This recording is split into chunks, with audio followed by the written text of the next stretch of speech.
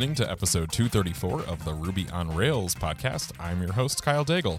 This week, we have Brian Nelson coming in.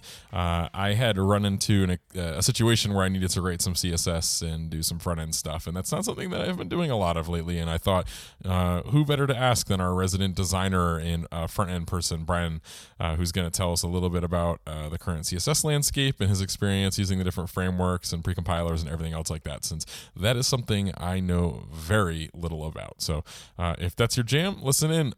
It should be, it was a pretty good chat with him. So I have been preparing for GitHub Universe, which is coming up October 10th through 12th in San Francisco. It's an awesome conference to check out. So if you're interested, you can Google that and get some information about that. I will be there along with a bunch of my colleagues who you've heard on the podcast, and hopefully some of my co-hosts might be able to come out. So we'll see about that. But again, do the Google on that and you can learn more. This week's episode of the Ruby on Rails podcast is sponsored in part by Rollbar. If you write applications, you probably have some bugs in them, and there's better ways to find those bugs and help your users out than tailing some logs or looking through email exceptions or using GitHub issues as your bug tracker. So check out Rollbar. It's a very easy error monitoring where you get the full stack trace, context, and user data to help you find and fix impactful errors fast. You can integrate Rollbar into whatever your existing workflow is. That could be Slack or HipChat, including things like Trello, Pivotal Tracker, and Jira. You can add the Rollbar Ruby SDK with gem install Rollbar and start tracking your application errors in minutes. It has a bunch of cool features I've talked about before, but I'm still madly in love with the ability to click the backtrace and link into your GitHub repos. That's super helpful. I've used it with our internal tool. It's really great. It also has great support for Q frameworks like Sidekick, Rescue, Delayed Job. You can configure Rollbar's front-end JavaScript SDK without having to install it manually. Please go check it out. It's going to be worth your while. Go to rollbar.com/Ruby, sign up, and get the Boostrap plan for free. Loved by developers at awesome companies like Heroku, Twilio, Kayak, Zendesk, Twitch, and more. Again, go to rollbar.com/Ruby, sign up, and you'll get the Bootstrap plan for free. Thanks to Rollbar for sponsoring this podcast. Now, on to the show.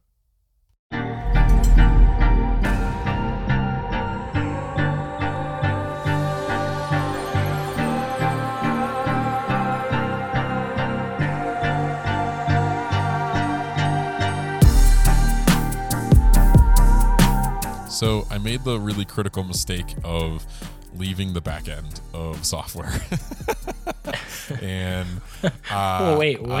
when and for why? Well, someone asked me for a favor, and they were like, "Hey, can you help me figure out how to make this thing, be real time? And I just need this box to have a rounded corner here." And so I'm like, "Yeah, sure." So I dive in, and the last time I rounded the corner of something was when you used to have to use images to do it. Oh gosh.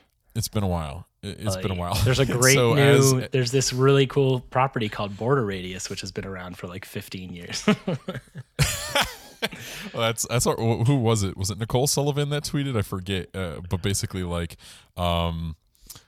CSS is everyone agrees CSS is the hardest programming language, but nobody gives the people who can code it any credit. And do you agree I feel with that? Deep down, I would. I mean, I don't know that it's the hardest, but I would say that we don't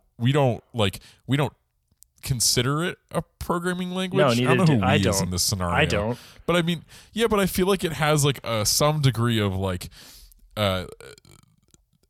necessary mastery to really conquer. Yeah, but I don't know. I don't know. I always felt like it's not the concepts aren't crazy. It's just a heck of a lot of memorization.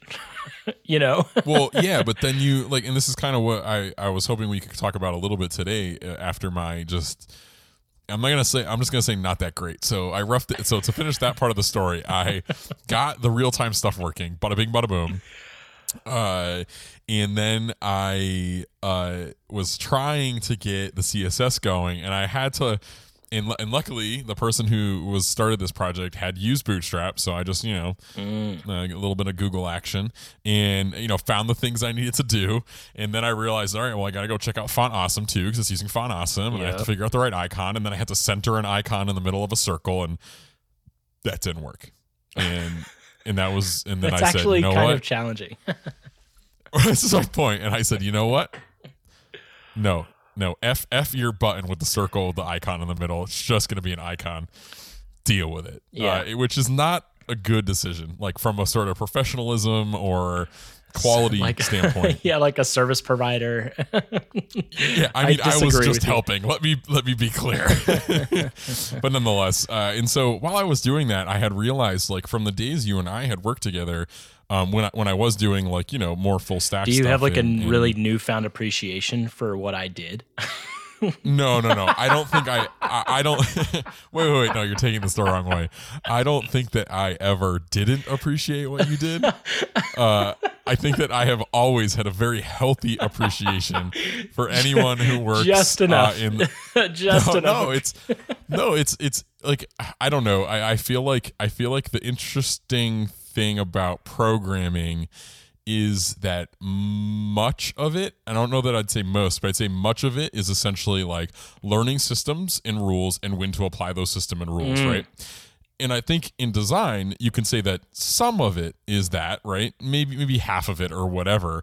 But there is like subjectivity, taste, and skill that, like, I feel like is there. Yeah. You know, I guess we can leave skill out like a little bit because I don't want to say that you can't learn it if you try a lot. But like, there's something about like visual design that like is a lot different.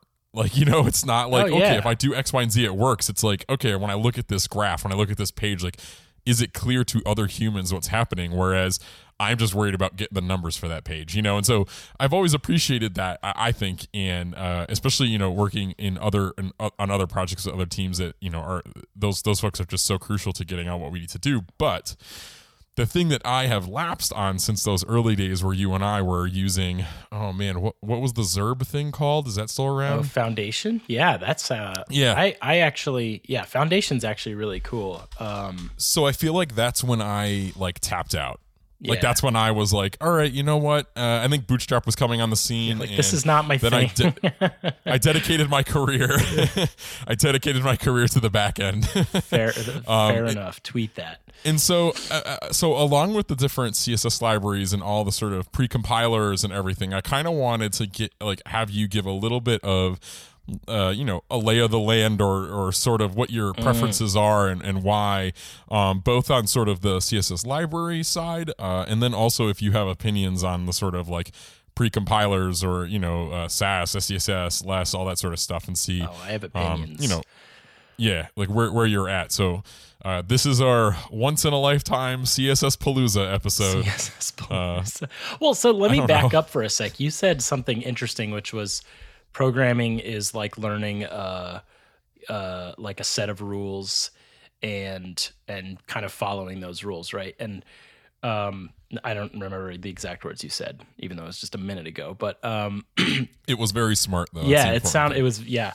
The thing that I think that makes CSS so challenging is that, like, the syntax is almost custom, like depending on the rule that you're working with. You know, it's like there's a lot of different syntaxes to learn just to get CSS to work properly.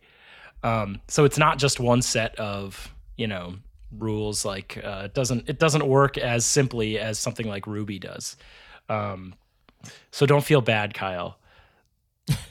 And so how do you mean exactly, I guess? I'm not sure I'm like following. Well, so like there's just a lot of little quirks and things that if you don't know that you don't know it, you're never going to find the answer to it. So like, for instance, you don't know what you don't know. Right. I mean, I guess that's kind of like the programmer's dilemma, right? Like, but I'm pretty sure it's just life's dilemma. Like everything is so that like background, like the background property is shorthand for a whole bunch of different properties. Like background image and background size and background position. And there's an order to how that you have to put the, you know, the values in to get that property to work correctly. And then there's things like border, which is a shorthand for border left, border right, border. I mean, that's the wrong order, but it's a shorthand for all these put together. But then you have something like, I'm trying to think of one, like font, which is another shorthand property, which combines all these other rules. But they're all. My point is that they're all different in almost every single case. There's not a, and it's getting better, right? As they kind of revise specs and move forward, things. Yeah, I was gonna say it are was my tending to impression be, that getting a bit more consistent. Yeah, things seem to be more consistent, and there definitely seem to be a lot less, per browser shenaniganry. Yeah, to get what you want to do. Yeah, and that's like the vendor prefixes are becoming a lot like less common on some of the stuff that they called it CSS 3. Like things like border radius used to need a vendor prefix, but you can kind of get away with not doing that right now. Let's talk about you were mentioning some of the tools, right? Yep. CSS. So CSS, you said wasn't really a programming language. I tend to agree. It's not. You're not doing math. Well, I guess I lie. You can do math now with calc and all these awesome properties like that. And CSS variables are becoming a reality. And in like proper CSS? Yes. Really? Yeah. So like, Man. This is the thing this is what I'm saying. I have no idea what's happening anymore. Yeah. So like, these are the things that I find super interesting, and I'm not on like the forefront of all of these things either. So don't take me at my word, but I know that CSS variables have dropped in a couple browsers. And it's what is really interesting to me is that, the reason these are dropping in browsers is because of tools like SCSS, right? People are finding what they're missing, and they're saying, man, I really wish we could have variables in CSS so we could reuse properties. And then they came up with mix-ins and, all the stuff that you get with SAS and SCSS and less. And then the people writing the specs and the browser vendors are saying, wow, this stuff is really great. Like, we should just build this into CSS. And so the browser vendors are actually, I think, the ones that are kind of pushing it forward a little bit, because they're seeing it and they're just building it in. Like, Chrome is usually at the top of that, and Edge now is actually doing a really good job. But it is interesting to see because people get used to a certain syntax and then you have to choose something. And so then you get these things where, like with border radius, for a long time, there was different syntaxes depending on the browser you were in, and there were different vendor prefixes, and that was kind of a pain in the butt. And the same is true for things like the Flexbox properties. Most of them, you can just use the spec now, but there was a time not too long ago when you would have to write, 4 or 5 different variations on the same Flexbox rule, which is like, to me, like a non-starter. Like, why bother with that? Because it's just like way too much work. But there's tools like Auto Prefixer which do a lot of that work for you. But yeah, as far as like preprocessors and things like that, SCSS I think is kind of in my opinion, the winner these days. Why? I used to love SAS, and I remember when I interviewed at GitHub, yeah. I had told someone, I'm sure I've told you this story. I had said at my interview lunch to 2 now coworkers, I was like, you know what I love? I really love Haml and SAS. Like, we hate those things. I'm pretty sure if they could have stopped the interview right then, like, and not gotten in trouble, they would. They're like, it's all worked out. Thank goodness he's not going to be doing any front end work. My tastes have changed, but yes, they did not let me near any HTML or ERB or anything since then. And so, like, I've been seeing, I would agree with you, the general notion that SCSS seems to be kind of the most popular, but yeah. I will say that less, also seems to have quite the following. And so I'm curious, like, so the things I like about your experience with that. Yeah, the things I like about less and SCSS as opposed to SAS is how close they are to CSS. Like, less and SCSS at this point are almost identical, except for like slight variations in the syntax and maybe like the special character that you use to denote a variable. So like in SCSS, it's a $, and in less, it's an @. But like variable usage is exactly the same. But the beauty of it is you can basically just write regular CSS. So if you're good at that, or you know how to do that, you can write SCSS. Sass always bugged me because it is dependent on the indentation. And this is the problem that I had with Haml too, and probably the problem that GitHub had with Haml, is that it's so strict. I mean, it's dependent upon the tab indents that you have. So if you nest something incorrectly or you indent it by one space too far, the compiling doesn't work, and it throws an error. And to me, that's like it's like strict to the point of being annoying, I guess. And so Less and SCSS allow you to just kind of write regular CSS.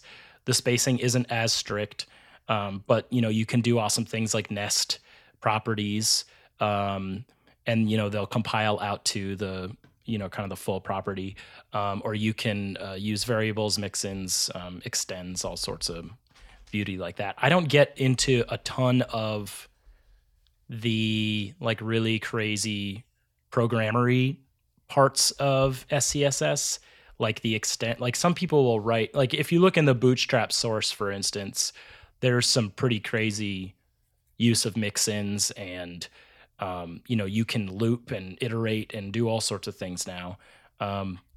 It's pretty much in like my day-to-day and my team's day-to-day, it's like variable usage and like a couple mix-ins, and that's enough to speed up your workflow a ton. So, I mean, the fact that they're talking about adding CSS variables and things like that into the CSS language is really great, because that's less of a barrier. You don't need to, like, the downside to these things is that you need to compile them somehow. You need a program to do it, or you need to be running Ruby on your computer or something like that. For a lot of designers who are, just comfortable with HTML and CSS, firing up a terminal or a bash session or whatever and figuring out how to do that can be a big barrier to entry. So then how do you feel about like the asset pipeline nowadays? Like, do you have any feelings about that? Or I know when it came out, it like where we were both at the time, if I remember correctly. I mean, it was rough. So but that was not really anyone's fault other than there was this like weird, like, they're like, use sprockets for like some stuff, and like no one really understood how that worked, I don't think.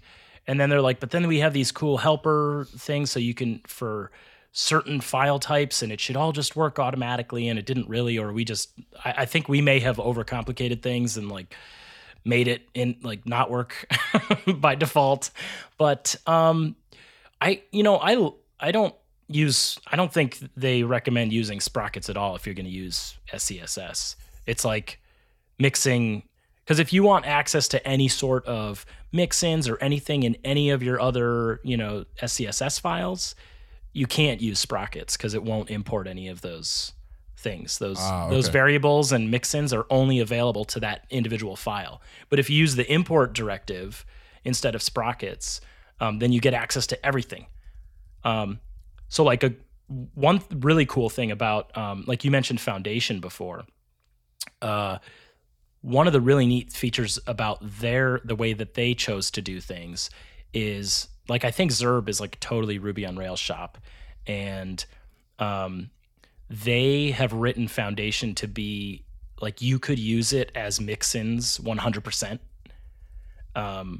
And so in the real world, the way that would look is, rather than having non-semantic classes like column and row and column 6 and column 3 right or whatever, you can write your HTML classes and name them how you want, and then in your CSS you can say include column 6 right, and it'll pull in all those SCSS styles and apply them to that particular class, rather than using the kind of like the pre-built classes. And so some people who are really, into semantic naming of their elements, and like I do that to a certain degree, but in I don't know. I find like in reality, sometimes it's impossible to do that. Like if you're working on like this, like a really big production app that is going out yesterday, like no one gives a crap if your thing is, named what it actually is. Like no one's going to care that there's a column and a row div on there. But I am, yay, standards and semantics. But so question. So I've been you come up. I feel like if you asked me this question, like, I don't know, 6 years ago, I would have been like, there's no need for meaningless classes.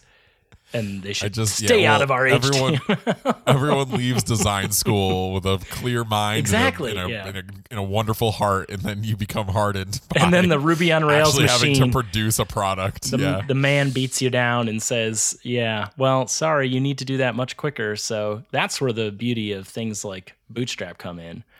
And so that's kind of where I'm curious a little bit because.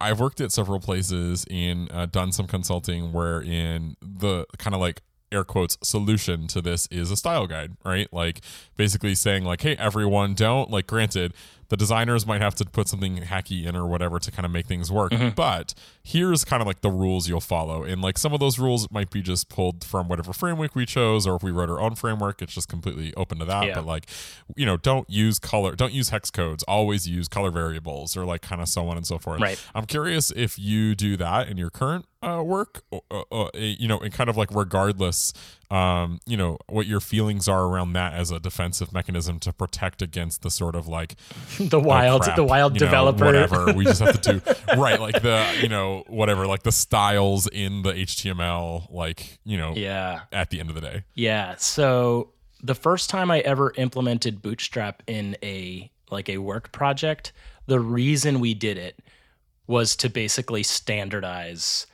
like not just the look of things, but even like the HTML structure. And in a way, like I kind of see Bootstrap as kind of like a generic style guide. I mean, that's really what it is, right? It's a component library. It's it's basically, here's the way that if you're going to need a button, here's how you should write the HTML. Here's what it's going to look like. And that's how you should do it. So we actually, at my job, we've written I don't want to call it a Bootstrap theme because it's not really that. It's a sort of forked version of Bootstrap, I guess, where we import our own variables and then we add additional components that we've written, like basically on top of the Bootstrap library. So like those are a bit more like bespoke and they work better for us. But I don't even remember what your original question was. What was just like, like so you forked it and you kind of you've made it your own for the use case that you have. Yeah. But like, do you have you produced like a separate style guide? Like, do you allow your engineers or developers to like work in it? If they do, like, how do you ensure that it's sort of is up to your standard, or is that just not something that you can do yet? Would it be something that you would, invest time in?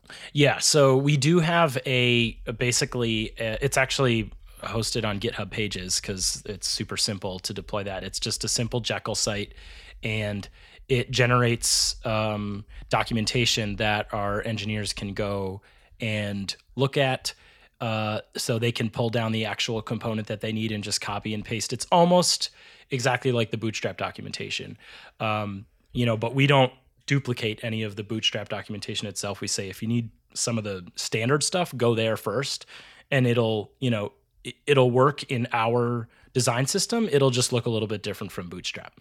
And the way that we've kind of done it, when I started, we were right in the middle of redesigning one of our client-facing products. And what we kind of did is used that redesign process as a way to develop those new components. And then we kind of like reverse engineered the style guide out of that. And so because we weren't exactly sure how things were going to need to work in our HTML, we were using React, which was pretty new. And so we wrote it how we needed to write it in the actual product. And then we said, okay, how can we kind of like, dumb this down or take out the custom parts of it for this particular app and write a component that other parts of our company could use or other products in our company could use. And so we kind of boiled it down to like the base components that, we thought would be shareable and usable by other teams. But yeah, it's just it's a private repository for our organization, and anyone's allowed to contribute to it. They can just open up a pull request. It's a pretty simple, basically every developer on our software team is Ruby on Rails. And so it's getting a Jekyll site up and running is a matter of minutes. And they can just kind of pull it down, see what they, if they want to add something or if they've added a new component in our, in our consumer product, they can kind of back it into the style guide. And then I usually take a look at it and we deploy it. It's pretty simple and painless process. And it's been actually really big help. A lot of our product managers look at it and say, okay, well, here's what we have available already. Is there something on here that we can use for this new feature? So when they're doing their kind of like product planning, it helps even at that level. So it's been really nice. Interesting. Yeah, it's been. GitHub has something like that, right? Like their primer or primer, depending on what area of the country you're from. And there's like we have like a style guide that the design systems team works on, and so. But I think the interesting thing is kind of more in your world where you have like multiple products. Yeah. Like in the previous life.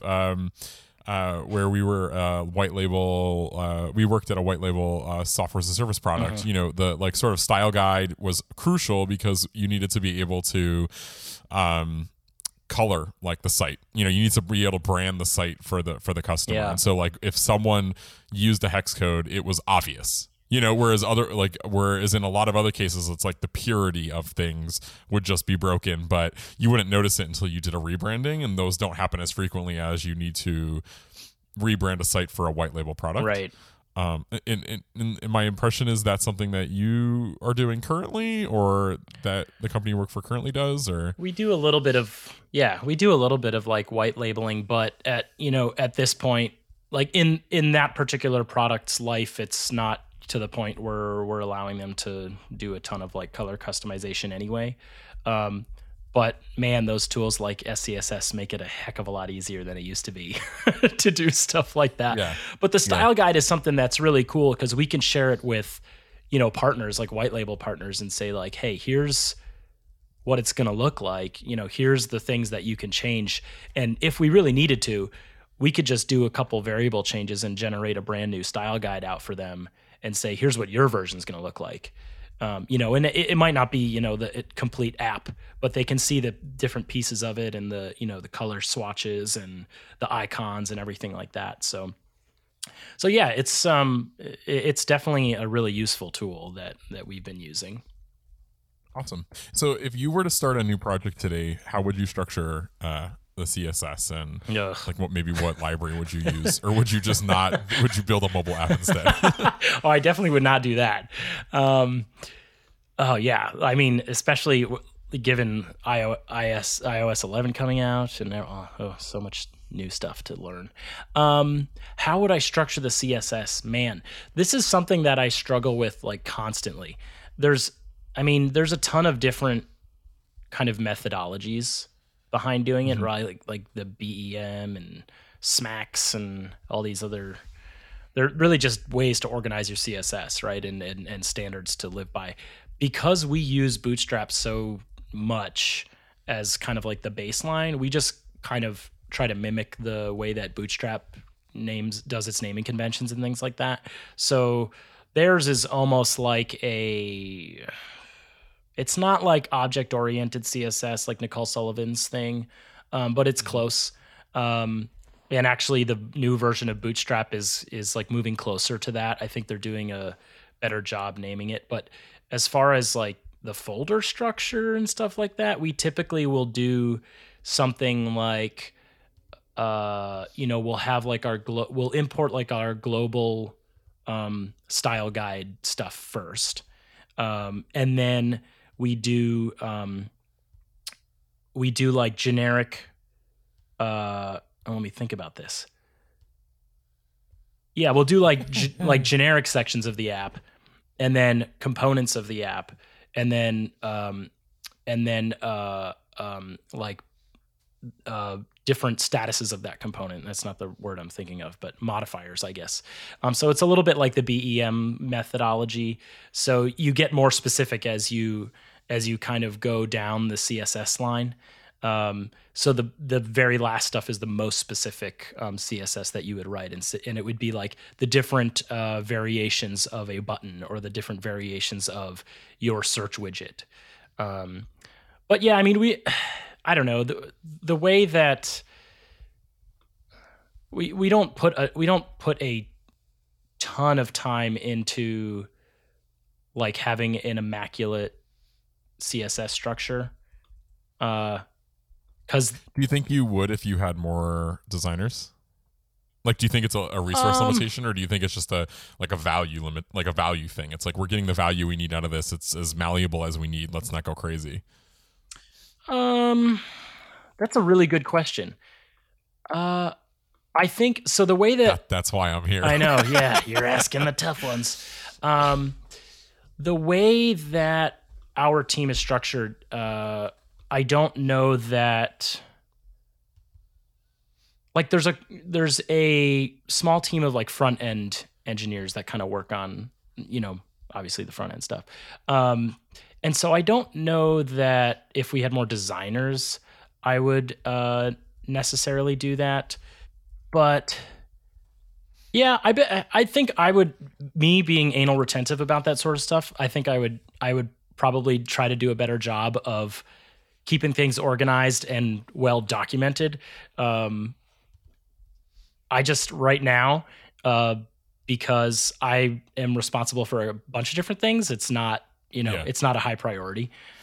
Sure. And I'm not dealing with like the day-to-day development in engineering.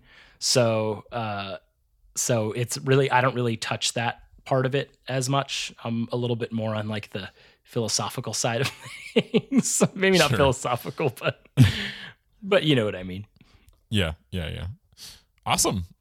All right, cool. Anything else going on in your world right now you want to share with the group? Yeah. Oh, we've been painting kitchen cabinets. How's that going? It's actually turned. You should put it on your blog so that someone else will learn how to do it the right way. I don't know that we're doing it the right way, but they're turning out nice. I mean, awesome. I'm finding myself like being interested in a lot of things I never thought I would be interested in now that we're homeowners. Things like attic truss design, for instance, because if you want to if you want to move a wall, you got to know. Yeah. You got to make sure those trusses can support it. Oh man, I'm lucky that I have a structural engineer for a brother. But yeah, cheater. Well, yeah, I still can't cheat like the government out of their. They'll get you. Yeah, so we should probably edit this part out so that they don't know that I plan on. This is all hypothetical. That wall was always there. It was always not there. Oh man, don't worry, my roof has always had that sag in it. What about you? How has are you still on paternity leave? Nope, I am back. I am back in action, preparing for GitHub Satellite, October 10th through 12th. Very nice. Yeah. So no, back at work. Little dude's doing great. Family's getting used to the new normal.